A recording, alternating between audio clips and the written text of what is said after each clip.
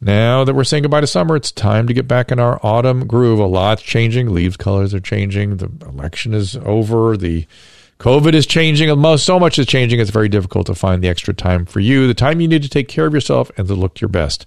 With Plexiderm, all you need is 10 minutes and you can look 10 years younger. Plexiderm is a clinically studied serum that gives your appearance the right kind of changes. Visibly reduce wrinkles, fine lines, and even under eye bags in just minutes. Take up to 10 years off your appearance in less than 10 minutes. The results will last for hours, so you can go out and do whatever you want and be confident that these results will still last. You can try a 6-application trial pack for just $14.95 with free shipping when you visit Buyplex, that's BUYPLX, Buyplex.com/Drew, or call 800-685-1292 and then say the code Drew. This order comes with free shipping and a 30-day money-back guarantee. Make the wrinkles and lines and under-eye bags disappear with Plexiderm. Again, it is Buyplex. Visit Buyplex, BUYPLX, Buyplex.com/Drew, or call 800-685-1292. That is 800-685-1292, and simply say the code Drew at checkout.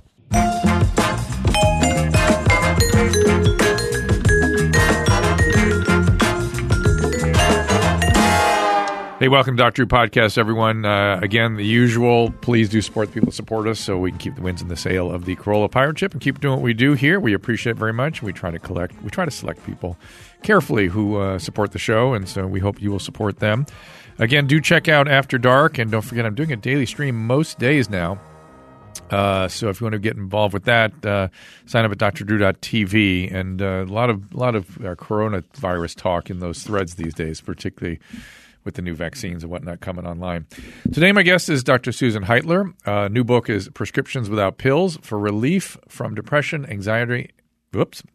Prescriptions Without Pills for Relief from Depression, Anger, Anxiety, and more. It's available at Amazon, anywhere books are sold. This is her 5th book. The Twitter handle is at Susan, as the routine spelling, Heitler, Heitler. And the website for the book is prescriptionswithoutpills.com. And, of course, Dr. Heitler is a licensed clinical psychologist specializing in family systems. Dr. Heitler, welcome to the program. A pleasure to be here. So I guess we should start with the book. I've got a bunch of other questions for you, but anything specific people should be anticipating getting from the book? Options. Mm-hmm. When somebody's depressed, angry, anxious, having problems of whatever kind in their life, it's pretty helpful to go to a resource and get some techniques you can use to pop out of that negative state. Yeah. And as a family therapist, I mean, you're doing a lot of family systems work, and I know you yourself have your 16th grandchild coming in last week, which is wild. Congratulations. Yes, hooray. Yeah, well done. Safe arrival, thanks. Yes.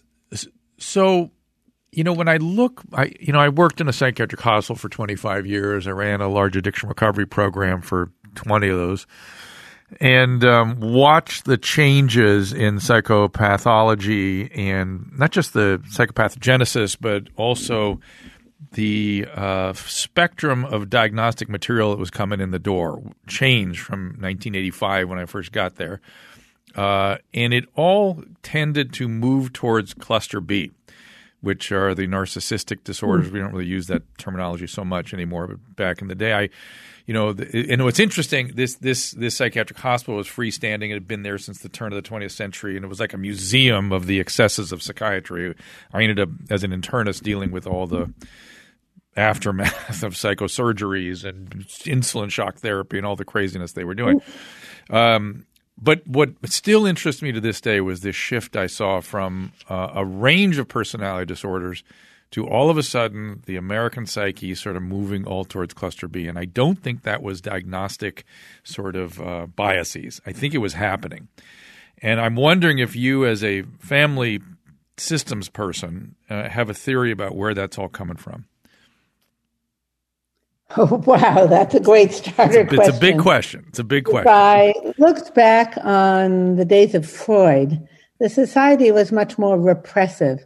So I think in those times, by repressive, I mean I should do this, I have to do that. and more authority figures ruling over other people. Now we have much more freedom.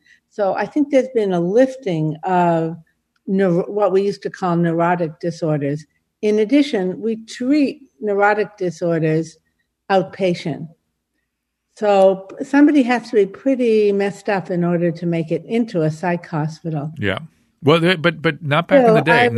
I would argue not back in the 80s. They were quite liberal with it back then. Correct. Nowadays, nowadays, because insurance doesn't pay for it. Right. Because the big old psych hospitals where you could stay for a long time. Right. They don't exist anymore. Correct. So those are just a few factors that come to mind for me. So the context of what I was saying was especially sick people. But let me drill in the question. Let me accept what you're saying as axiomatic and say, well, but still, I was seeing this shift in personality amongst the very ill. Because when I arrived there was a lot of obsessive compulsive disorder, a lot of dependency disorders, a whole cluster C stuff was coming in, and then all of a sudden, just cluster B. And my theory has always been the health of our families and childhood trauma. And I'm wondering if those are sure bets. Okay. Tell me how you think the health of the family. Well, I think that's, by the way, a huge, not only the health of what families there are, but the number of people who are single and don't have families. Right. Huge factors. Right. So abandonment issues, I guess, are, obviously head towards cluster B. But because I don't work with family, I'm guessing, I talk to lots of people and sort of one of the things I worry about when I lay it at the foot of childhood trauma, I go, childhood trauma has probably always been around. But I think with the loosening of the authoritarianism, or the authority figures, what came with that was a certain amount of acting out behaviors that got acted out on children. Would that be accurate? I'm not so sure. I think there's always been some bad parenting and there's always been trauma. Yeah. It may be that you've got a higher percentage of cluster B usually means borderline personality disorder and narcissistic disorders. Yeah. You get a higher degree of those in a hospital. Yep, sure. Because the others are treated often very effectively outpatient, like depression, anxiety, anger. And that's the whole point of the book. There's lots that people can do about those kinds of disorders. We sometimes don't even call them disorders. They're problems in living. Harry Stack Sullivan was the therapist who originally said, wait, things get messed up. People have, quote, mental health problems because there's problems in living. Yeah, so whether it's problems in their families, at work, and how they feel about themselves, all of those. I love that you're historically contextualizing all this stuff because you and I have been practicing in a historical context. And and a lot of our peers are not aware of that. One of my very favorite books was a guy named Stephen Mitchell, wrote a book called Object Relations and Psychoanalytic Theory, where he goes across the entire spectrum of the history, and it changed my view on everything. Have you ever read that book or familiar with Stephen? No, I'm not familiar. Oh my God, that. It's so good. He just does the whole thing. So when you talk about Sullivan and Sullivan's input, I get it. I get exactly what you're talking about. And for those listening, Dr. Heitler referenced Freud at the beginning, which is sort of where this all started. And Freud's basic theory was a drive theory, that everything came from drives. And we sort of lost sight of that a little bit along the way. No? Am I misquoting? Drives was 1/3 of his model. Go ahead. He pictured something like a snowman with 3 parts. Keep going. There were, on the one hand, these impulses that came up from below, drives, impulses. I want to, I feel. At the same time, the upper piece of the 3-part snowman was a big, heavy snowball of should, ought, the rules of how you live, which was true of that German society where he lived. So there would be battles between you should not, and I want to. Mediating those battles was supposed to be a middle circle, the ego or the reasonable part that somehow had to listen to both sides and help people function in a way that would work. It was essentially a conflict resolution model, which is the essence of what I see conflict resolution being problem solving. And would you agree that cognitive behavioral therapies are sort of aimed in that direction these days? Often, to help people deal with the issues going on in their lives. The antithesis of that is this wonderful book, Lost Connections. The fellow who wrote that is writing about depression. He had suffered a lot of depression, and he said when he was a kid, a teenager, doctors began, and psychologists and psychiatrists saying, oh, you need pills, you need pills. Psychiatry in particular was very biochemistry oriented. If you're depressed, it means you're missing serotonin or there's something wrong in your body. By contrast, what he describes in the book Lost Connections fits very well with that old Harry Sullivan definition that negative emotions come from problems in living. And we can add Freud to that. Gee, well, this is what I want. And at the same time, this is what I should do. Although people have so fewer shoulds nowadays, still there's some. And if people can't come up to out with a pathway that works for them, they'll get depressed, angry, anxious, or prone to addictions. And am I remembering correctly? Dr. Sullivan was originally a pediatrician. Is he that?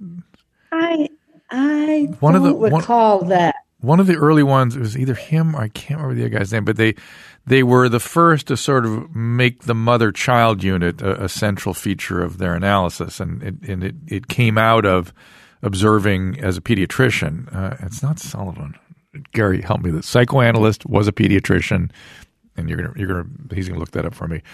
But I do want to talk about attachment and get your opinions about that. But before I do, what was I thinking about? It's lost. Oh, I know what it was, which was that I recently wrote a book. Donald Winnicott? Winnicott was the pediatrician. Good job there. Well done. I just recently, again, like I said, I was witness to a sort of a psychiatric museum when I got to the psychiatric hospital I worked at. And it's only recently I come to understand, reading a book called Shrinks by a guy named Lieberman, who was the former head of the American Psychiatric Association, which was that the Freudian influence in American psychology and psychiatry was sort of mid-20th century. Before that, most of the psychiatrists worked in state hospitals and were called alienists, which is fascinating, and were trying various kinds of weird ideas. But once the psychoanalyst came in and took hold, they had kind of a tyranny over American psychiatry that when it... The psychoanalyst? Yeah, the psychoanalyst did. And when it broke out, when they broke free of that, there was an excessive enthusiasm for biological models. And I kind of saw that happen. And I think that's what you're taking aim at now, that there's two or three things that need to be addressed in the human psyche. There is a biological piece for sure, but there's a spiritual piece, there's an emotional living piece, there's interpersonal pieces. And my point in most of the books that I've written is there's also a huge skills piece. We talk a lot about attachment. Attachment is based on what we experience growing up, connecting us with others. We learn a language of attachment. And if the language we learned was bossing people around or harshness, we end up not having the skills for a relaxed, collaborative way of life. Now, you can look at the behaviors. You mentioned behavioral therapy, cognitive behavioral. I see that as a skills piece of cognitive behavioral therapy as extremely important and unfortunately somewhat underestimated. Now, I will back up and say the psychoanalytic people, the early Freudian people, they said, hey, there's something back there from when we were growing up that's haunting us now. Well, the what's back there often is having learned about the nature of what the world is and how to deal with it from people who were less than healthy themselves, as well as some specific negative experiences that still scare us or leave various residues. It's not the whole story. It's a piece of it, what's back there. So in good therapy, you do some looking back to pull out current problematic behaviors from the root. At the same time, good therapy also needs to include a skills piece. So you have the equipment to be a great ballerina in the art of having positive connections with people. The way I sort of have thought of that is that therapy is in a lived, it's in a context. Therapy is a lived experience as well, right? You're How do you mean by that? In the sense that you're living your life alongside of getting therapy. Well, hopefully you're living your life primarily, and therapy is alongside of that. Yeah. Unfortunately, in the old psychoanalytic model where someone used to go 4 or 5 days a week, I remember a very good friend of mine saying to me, I can't get married. My analyst said, I can't get married till I finish my psychoanalysis. That was a kind of narcissism on behalf of the therapist who said, hey, I'm what's all important. Therapy is all. Yeah. Forget your life. That you save that until later. That is sort of I find that to have been the general posture of psychoanalysis, which is unfortunate. And they started translating that out into the world. They started saying we know how to solve. Well, they took over the National Institute. They founded the National Institute of Mental Health, and they found it as their grandiose notion was we can solve all the social problems because we have special insight into the human being.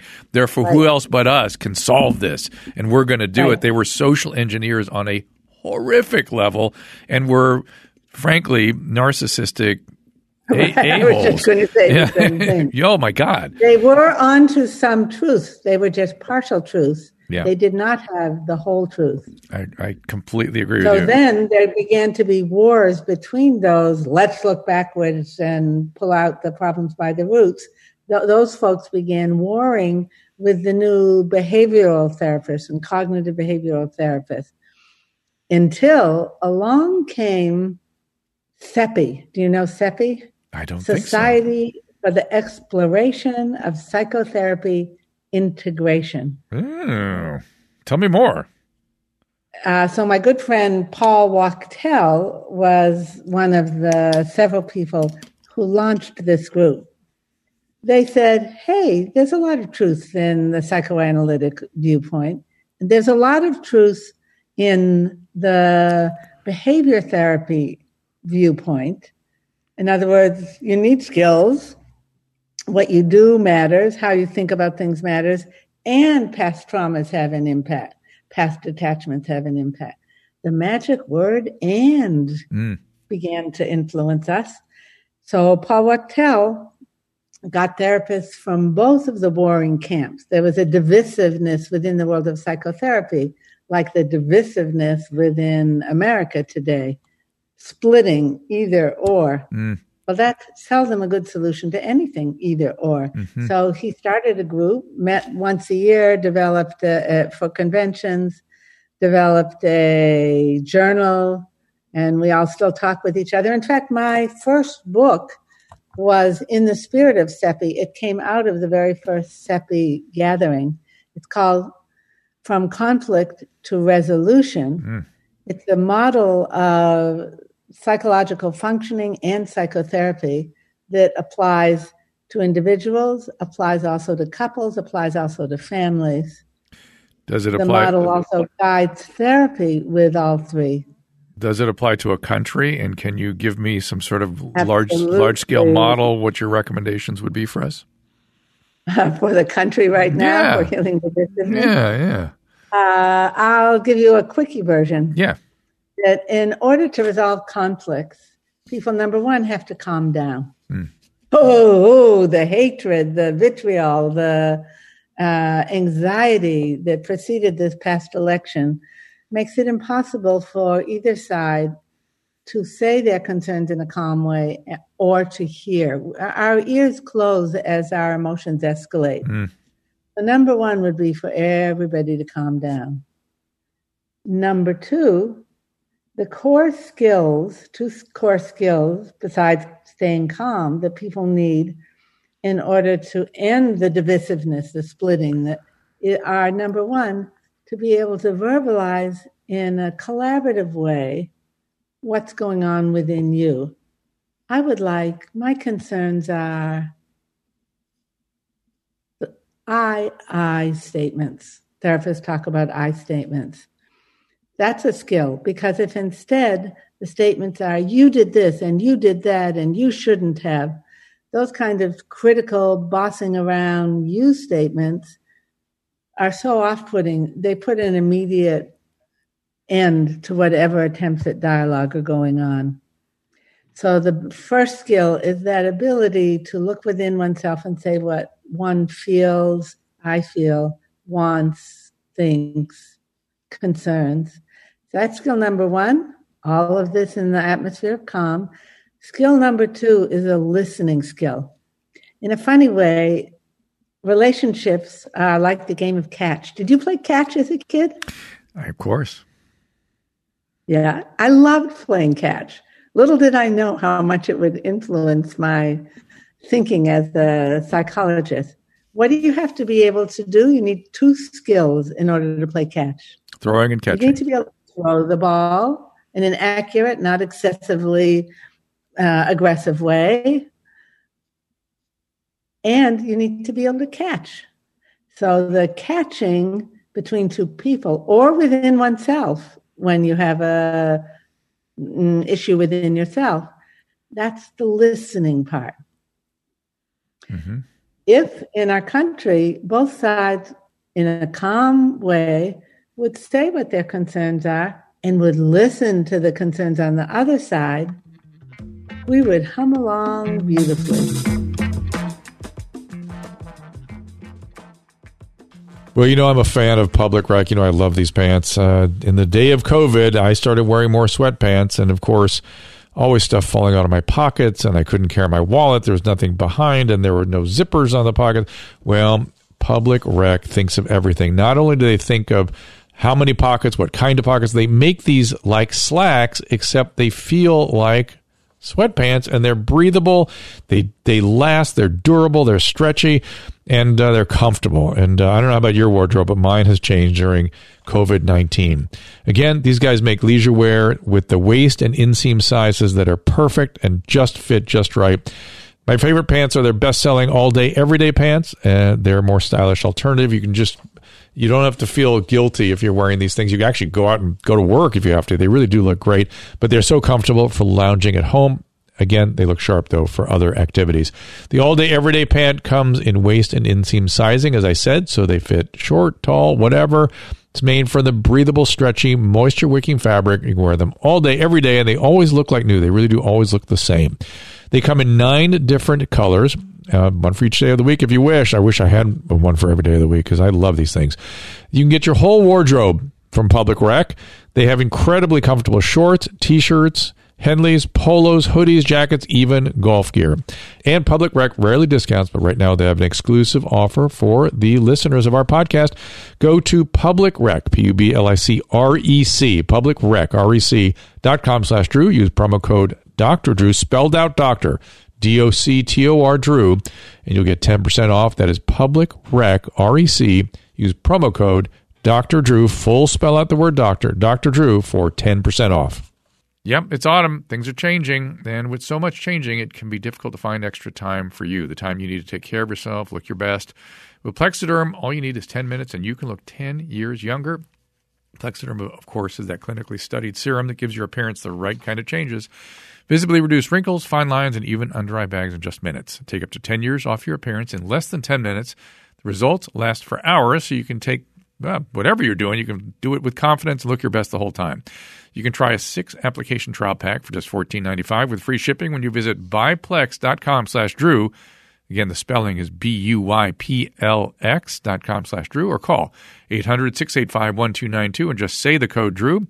This order comes with free shipping, 30-day money-back guarantee. Make those wrinkles, lines, and under-eye bags disappear with Plexiderm. Visit buyplex.com/Drew or just call 800-685-1292 and then say code Drew at checkout. Yeah, unfortunately, our listening skills, I've noticed, are woefully inadequate because listening, we can break that down into a lot of different things. Right. So you mentioned one stance that blocks listening when you were talking about the old psychoanalytic school. I'm right. I know what's right for everybody. If I'm right and you're wrong is the basic stance, there's not going to be listening. Mm-hmm. What there's going to be instead is listening with the bad ear. You know about the bad ear? No, tell me. The bad ear listens for what's wrong in what other people say. Mm-hmm. I like you know that. The word that signifies that someone's listening with the bad ear?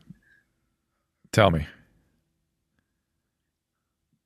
Can I have you guess? It's three letters and it begins with B. But? You got it. Yeah, how about that? But still. Yeah, but still. Right. Yeah, but makes it's a pretend yes that's actually a but. So what does but do? But knocks away whatever came before. Right. Shall I give you an example? Give me one short sentence about anything. I think President Trump should step down. But the election was, from his perspective, unfair and unfinished. What did I do with he should? Right, and that's not. Let's mirror the opposite, which would have been, I hear what you're saying. That you think that have you considered? Would that be a better way to do it? Well, one has to be careful of repeated trite phrases. I hear what you're saying. Yeah. I would go there. I would start just with the word yes. Yes. Yes, there are many people in the country who feel he should step down. And if he did step down, that probably would have a calming influence. And is the opposite of but. Uh-huh. And at the same time, there are 50% of the country that maybe not all of them, and yet many of them feel unable to accept the results of the election. So it may be that a process of validating that it was a basically fair election would help everyone to calm down. I love it. And I think I feel much better. And I think did I hear you actually taking my statement and moving it even forward a little bit as a way of right on track. You are a very astute listener. I'm impressed. That's good. I never really. I usually start with, okay, I get that, but I like the idea of taking it and going, not only that, but you're right. Did you hear that? Yeah, I like that. Yeah. Was a pretend agreement. You weren't really digesting what they said because you didn't pick up any specifics. It was just a trite phrase. And did you notice what word it was followed by? Not only that, but. I like it, but. Yeah. Which means I'm knocking it off the table. Yeah. And did you use a connecting word there when you transit? I sure did. What word was that? Well, but signifies subtraction. So deletion. And. You got it. Yeah. And signifies addition. So now we can have a collaborative dialogue where what you think counts and what I think counts. They both stay on the table. And Gary, you will have heard this from Mr. Carolla many times under the improvisational direction of yes and. Absolutely. Right. So, not only that. But she's saying not only that but is no good, but yes and is where we should keep it, the most powerful connector. So yes and has a little line after the yes and a little line after the and. Yep. Yes, fill in the blank. And the blank, as you pointed out, needs to be where you pick up on something they said. You're listening with your good ear instead of listening for what's wrong with the bad ear. You're listening for what you could agree with. So I listened for, Trump should step down, or at least could step down. And what would be good about that? I'm thinking about that. Oh, we could move forward. It would be settled. Oh, no, wait, step down? Yes. It would move forward. But I'll tell you what I like especially about that, and I'm not sure how my skill would be at it, is that I'm always trying to figure out the other person's point of view. I really do want to understand their point of view. And by articulating it, moving it forward, it really clarifies what the other person is telling you. Yeah. Absolutely. Yeah, by picking up on whatever detail of it makes sense to you. Yeah. Is the equivalent of, I call it digestive listening. It's the equivalent of when you take a spoonful of food, chewing on it. And I'm thinking about what you said. I'm thinking about this entire construct of calm down, verbalized listening, good ear, yes and, as absolute guidelines for Thanksgiving and Christmas for this year, because and do not sprinkle alcohol over this particular recipe because it will spoil the entire cake. So, it's so funny you should say that, because I just a couple of days ago completed an interview with a New York Times writer on what to be aware of this Thanksgiving, based on my book, Prescriptions Without Pills, and my earlier books. And and this was the recipe, I'm guessing. Yes. Fantastic. Let me. I want to cycle back to the therapeutic process a little bit, and we've been talking a little bit about the historical context, and it's interesting. I used to talk to friends that were trained probably in the 90s. And they would say they had to pick a philosophical point of view in their training. Like you had to be Ericksonian, or you had to be Jungian, or you had to be behaviorist. And right. I'm delighted. That's that either or. Yeah. And that there was no reconciliation of all these different ideas. And my son is getting a graduate degree in psychology now, and I was thrilled to see them essentially saying, these are all tools. They all have some utility. Let's examine all of them and talk about where they can be deployed and useful, which was a relief to hear that. The organization I mentioned before, CEPI, Paul Wachtel and his friends project that is now an international organization, they get the credit for that movement. I think Paul Wachtel's first book was something like psychodynamics and behavior therapy. He actually dared to put both words in the same title. Right. So I like to think that at some point people will say, well, what about Heitler's model of psychotherapy? Because my model picks up on both the integrative perspective and goes back to the old Harry Stack Sullivan idea that at core, we get upset when we have problems in living.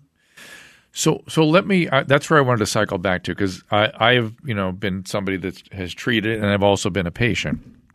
And for me, I had a disconnect. I had an attachment problem, I think is how I would mostly characterize it.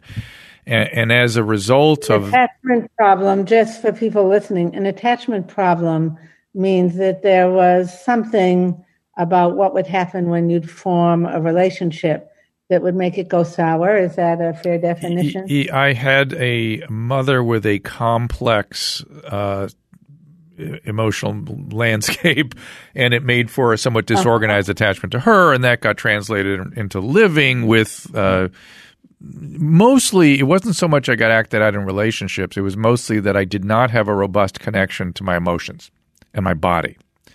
So if you can't hear your emotions, you're in big trouble, because your emotions are there to give you messages, right, to tell you where there's something helpful out there, where you need something else, where you're being hurt. So if you can't get those emotions, it's like somebody who doesn't feel physical pain. They don't know when there's a problem. And by the same token, there was a richness there that was lacking, right? There's uncomfortable feelings add a real rich dimension to life, and because good ones come with it, of course, but it's not just the good ones. It's the richness of the experience, the nourishment of the experience. The full rainbow that yeah. And I found we're designed to be able to experience. And I found, and maybe I'm wrong, but my sense of my experience in treatment was that I could not use my intellectual mind, which actually got in the way, to solve any problems. That the only way I regained a connection to my emotions was through reworking the attachment to the therapist and having her reflect back, reflect back to me feeling states that I was not that connected to, but by having it reflected back by the therapist somehow wired in that connection to my bodily based emotional experiences very slowly, but it eventually came to be. That ability to feel what you're feeling is very helpful. And there are, yes, you're smiling. Oh, I listen to carefully when you say and, yes? Yes. And there are many ways of reconnecting with those feelings, many techniques. In the book Prescriptions Without Pills, a number of the techniques involve closing your eyes, because when your eyes are closed, instead of picking up data that's outside, you're more attuned to data within you. Mm-hmm. She tried lots of stuff on me when I look back at what was going on. I was not, I'm an internist, so I wasn't that tuned into everything back when I started treatment. But when I look back on it, I see her trying all kinds of things. And finally we settled into this one thing, which was slow but progressive. And again, there's an interesting piece in this, which is that I must have played a role in that, right? It's a co-created thing with the therapist. And so sometimes the therapist, and you correct me if I'm wrong on this, has to settle into whatever is good for those two people in that crazy relationship we call therapy. Am I onto something there? Yes. The thing that kind of therapy does is give a way to bring your pattern of functioning into the therapy room. Yes. If you're just talking about what happened out there, the data is not rich enough. That's why when I do relationship work, I want both parties to be there, the husband and the wife, or the girlfriend and boyfriend, or boyfriend and boyfriend, whatever it is. They both need to be there. Then the data is happening right in front of you.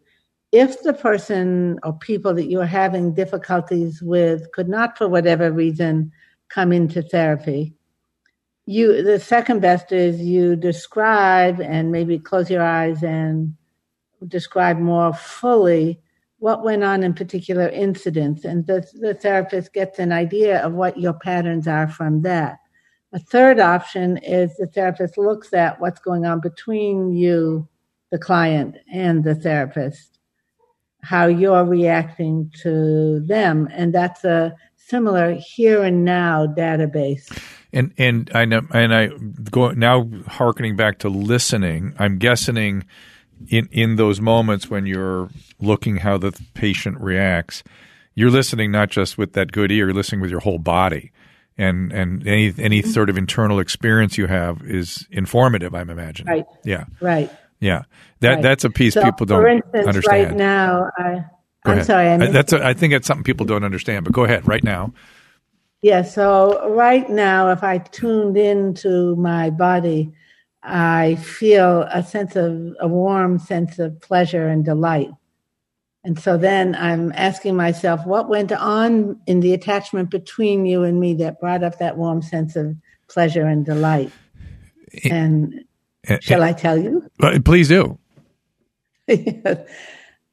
Earlier, just a couple minutes ago, you were beginning to enter a but pattern with me. Oh. I was concerned, and but makes distance, because it means you're throwing out what I'm saying and just replacing it with what you're thinking. And then something happened and you let go of it. You began then building on what I was saying, listening with the good ear, adding, And I was so delighted, first, because it makes for much more interesting discussion. And second, because I was so impressed that you're such a quick learner. Oh, well, that's very kind. Now the delight has been transferred. now I'm feeling the delight. Exactly. So when we talk about a good attachment, there's lots of these kinds of mutually enhanced good feelings that happen.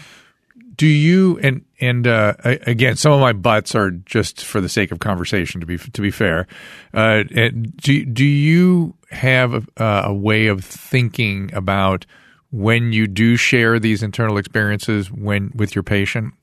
In other words, I find myself, because I'm not a therapist. I work with a lot of drug addicts, and I deal with a lot of different kinds of interventions into those, and that's kind of a special case, because they can't do some of this stuff. They just can't do it when they're really in it. But there are times when I'm working closely with them where I become overwhelmed with some emotion or some experience. And I will usually share that. And it usually has profound meaning for the patient, but it is a treacherous move every time. Yes, treacherous because I know the patient's going to react. I know intuitively that it's something, I'm receiving something very intense. But because addicts don't trust and you can't reach them, usually going there gives you a chance to let them feel felt in a way that they have not in a long time. And they may respond with anger and righteous indignation and storm out of the room and all kinds of things. But it always moves things forward. But it is fraught with unpleasantness oftentimes. Yes. So I'm wondering. Go ahead. I'm sorry. I like that you're looking in the best possible light at a technique you've used, that is fraught with some dangers. Yeah. So the purpose, if you look at it in the best possible light, labeling for them what's going on from you is intended to accomplish what? To let them feel felt, to let them understand how close I am to them, that I'm feeling something that they've never been able to verbalize, share. Don't imagine other people can experience it. It is a way, in my experience, it's been a way of moving to connection from people who are very, very disconnected. Disconnected with themselves and with other people.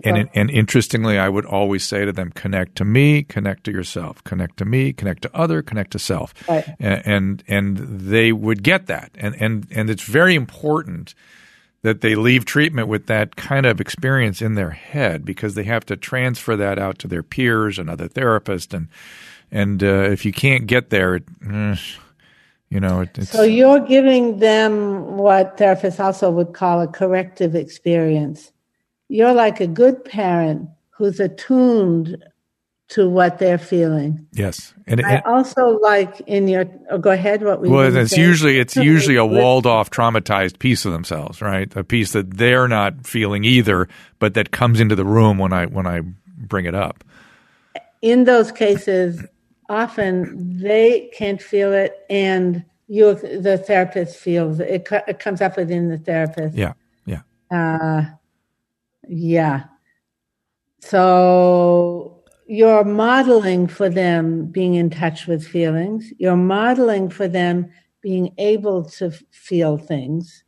I'm feeling right now. And another thing I love about it is you're not telling them what they feel or should feel or is buried. You never want to go there. No, I don't do that. I say, I'm having an experience. I wonder if this has meaning to you.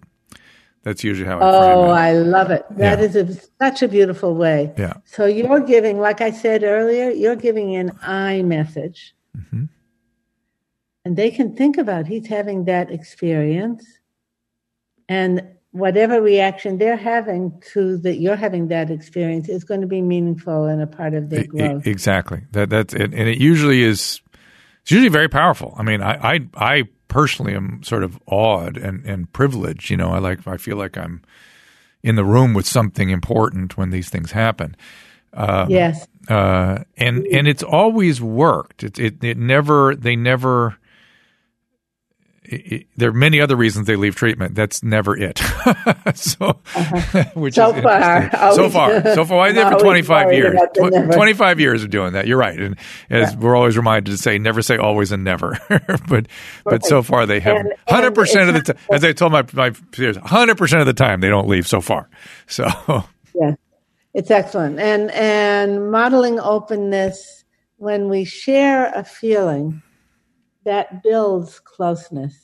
Exactly. I have so that you're giving them an opportunity to experience a close and positive and caring and kindly relationship.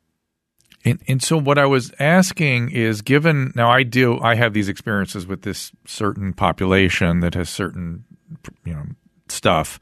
I mean, and most of them, could not. The reason I was thinking about this, I was thinking about my patients coming in the room with a spouse or partner and having, you trying to do therapy with them, and they would just lie and bullshit, and you really wouldn't. I don't know how far you'd get with them because that's how they are. But what I was thinking then was, although, please, I'm a big believer of doing individual therapy with the partner in the room. Oh, interesting. So I would love to use your same technique. Peter, as I look at you right now, I'm feeling, even though Patricia is there with Peter. Got it. I focus on Peter, and I would do the same technique. Now, friends of mine do something called emotionally focused therapy, and they describe exactly that. Is that what you're doing? I don't go by that label. Yeah. I would call it good therapy. Good therapy. Okay, fair enough. Attuned therapy. And part of what makes for good couples therapy and also good therapy for the individual is to be able to combine, sometimes focusing on the two people, having them both in the room, and sometimes focusing just on one or just on the other, then looking at how what's going on with person A and what's going on with person B hook each other, making what Paul Wachtel calls cyclic psychodynamics. They get in a vicious cycle. The more he does X, the more she does Y, the more. Right. So you can break those patterns by having each partner become more aware of what's going on within them. Then, along with other techniques, help them each find a new set of options for getting what they want to have happen in that moment, happen without the costs of what they've been doing.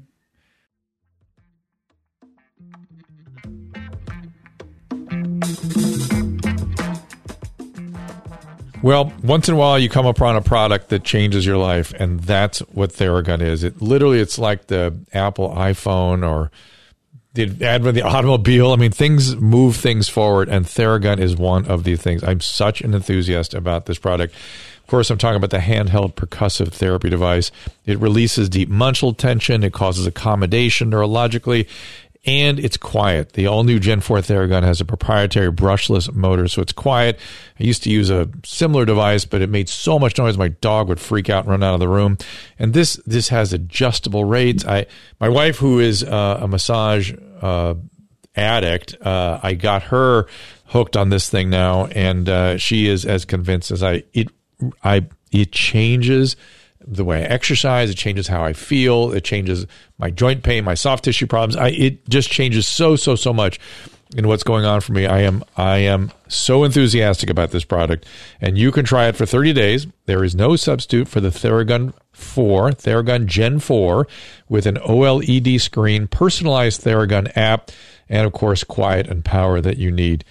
You will thank me for this. It's starting at only $199, and they have various devices out there you can look at. They have a handheld, and I've noticed therapists, physical therapists, trainers are all carrying these things around now. Again, starting at only $199. Go to Theragun.com/Drew. That's Theragun, Theragun, Theragun.com/DREW right now, and get your Gen 4 Theragun today. That is Theragun.com/Drew. One more time. You will thank me for this. Theragun.com/Drew. Summer's behind us. Time to get back into that autumn groove. Kids hopefully are back to school. I don't know where you're living, but some places they're getting back to school. A lot of change. Extra time you need to take care of yourself and look your best can be difficult. With Plexiderm, all you need is 10 minutes and you can look 10 years younger. Plexiderm is a clinically studied serum that gives you appearance the right kind of changes. Visibly reduce wrinkles, fine lines, and under-eye bags in just minutes. Take up to 10 years off your appearance in less than 10 minutes. The result will last for hours. You can take the family out and the whole time looking your best. You can try a 6-application trial pack for just $14.95 with free shipping when you visit buyplex.com. That's BUYPLX. Pay attention, BUYPLX.com/Drew. Or call 800-685-1292 and just say the code Drew. This order comes with free shipping and a 30-day money-back guarantee. Make the wrinkles, lines, and under-eye bags disappear with Plexiderm. Visit buyplex.com/Drew or call 800-685-1292 and just say Drew at checkout. And again, to cycle back to this little thing I was talking about that I experienced with the drug addicts, how do you decide in a not-so-sick person, I'm considering most of my patients very, very sick. I'm sorry, what was that? How do I decide in a person who's maybe not so ill with psychiatric psychopathology? And again, words like sick and ill, we can, I don't know. Those okay. But if it's a person who's, relatively high functioning and having some mild symptoms. And they're not psychotic. They're not psychotic and they're just, they just want to have, they just are a little depressed or anxious or something. Right. They're having problems in living. Yeah, problems living. But the quote I was interested in, this is just a personal question, is if you had some sort of experience like I have sometimes with the addicts I work with, how would you decide whether to share that with the patient or not? How do you, what's the sort of, do you have to be in the particular situation? Is it instinct? Are there techniques for when you share those experiences and when you don't? All of the above. Yeah. It's kind of what I figured you'd say. Yeah, because you just described. My tendency is to ask a lot of questions. That's my basic go-to. The two words that are the most powerful tools, for a therapist, just like a carpenter needs a hammer and a screwdriver, at least. So a therapist needs two key words: how and what. What were you feeling just then? How are you feeling right now? What just happened now? What, if you look at what you just did in the best possible light, what were you trying to accomplish? How might be an alternative way to handle that would be less costly and get you even more of what you want? Love it. I'm just thinking about sometimes people get a little defensive with how and what. Is there a way to soften them if you have somebody who's sort of what was your I would ask more questions. Yeah. I'm interested in your reaction. Okay, I'm interested. Yeah, that's the words I thought. I'm wondering. I'm interested in. Yeah, that's the intro to what you were feeling just then, or what thought came up just now. This is all great stuff. And my most common phrase is, "Close your eyes." Because, again, as I said earlier in our session today, when people close their eyes, it facilitates being able to hear themselves and feel their feelings, hear their thoughts and feel their feelings more effectively, more easily, more deeply. I'm wondering if everything we've been discussing is in the book, in the Prescriptions Without Pills.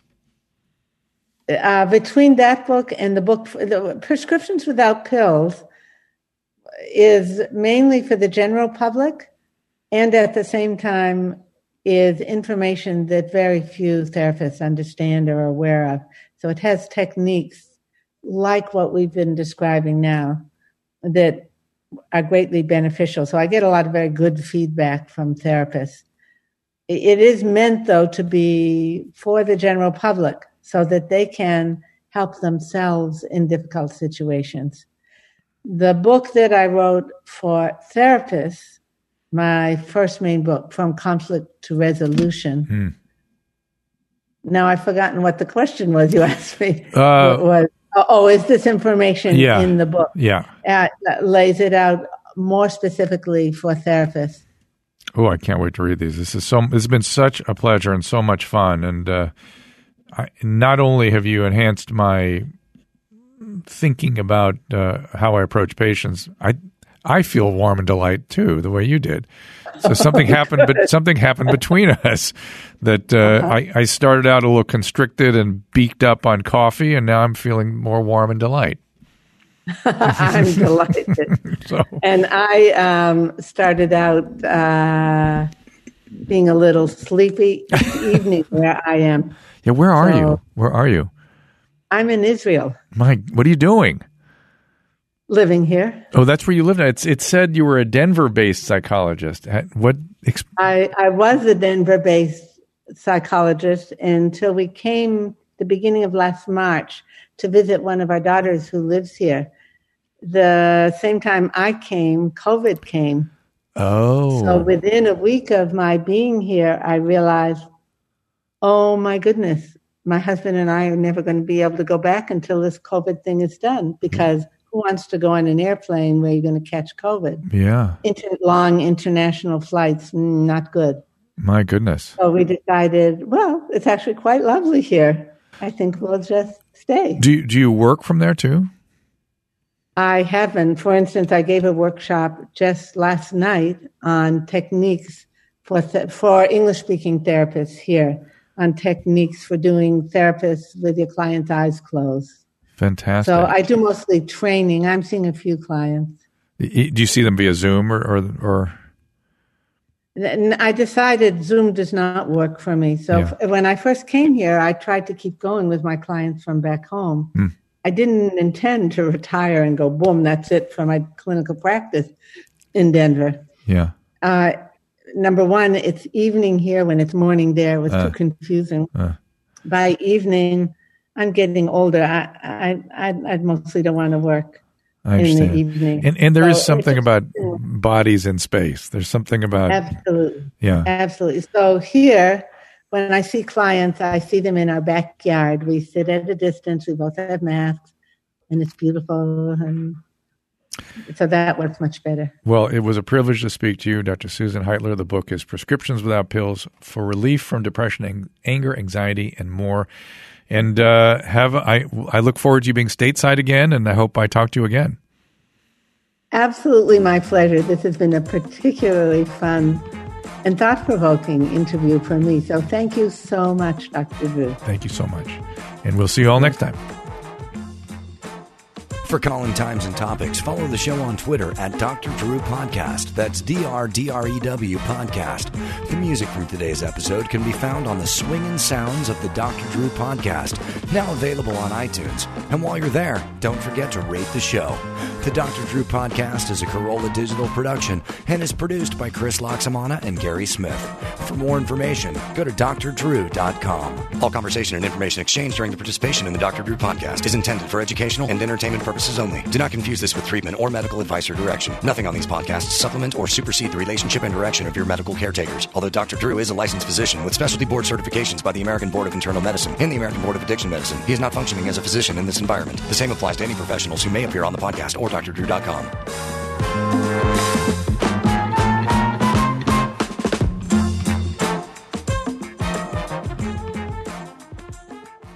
Support for this podcast comes from Pluto TV. Ready to get away from it all? Free yourself with Pluto TV. Stream hundreds of channels and thousands of movies and shows all for free. Yeah, free. No contracts, no subscriptions, no fees. Imagine 24/7 channels of Narcos, CSI, Star Trek, Survivor, and everything else from hit movies to binge-worthy TV shows, the latest news, live sports, comedy, and more. What are you waiting for? Download the free Pluto TV app for Android or iPhone and start watching now. Pluto TV. Drop in, watch free. After the holidays, a little cash goes a long way. The Chime checking account has tons of benefits to help, like fee-free overdraft up to $200 for eligible members, no monthly fees, and thousands of fee-free ATMs. You can even get paid up to 2 days early with direct deposit. Sign up for Chime today at chime.com/goals24. Banking services and debit card provided by the Bancorp Bank N.A. or Stride Bank N.A. members FDIC. Spot me eligibility requirements and overdraft limits apply. Out-of-network ATM withdrawal fees may apply. Access to direct deposits up to 2 days early depends on the timing of the submission of the payment file from the payer.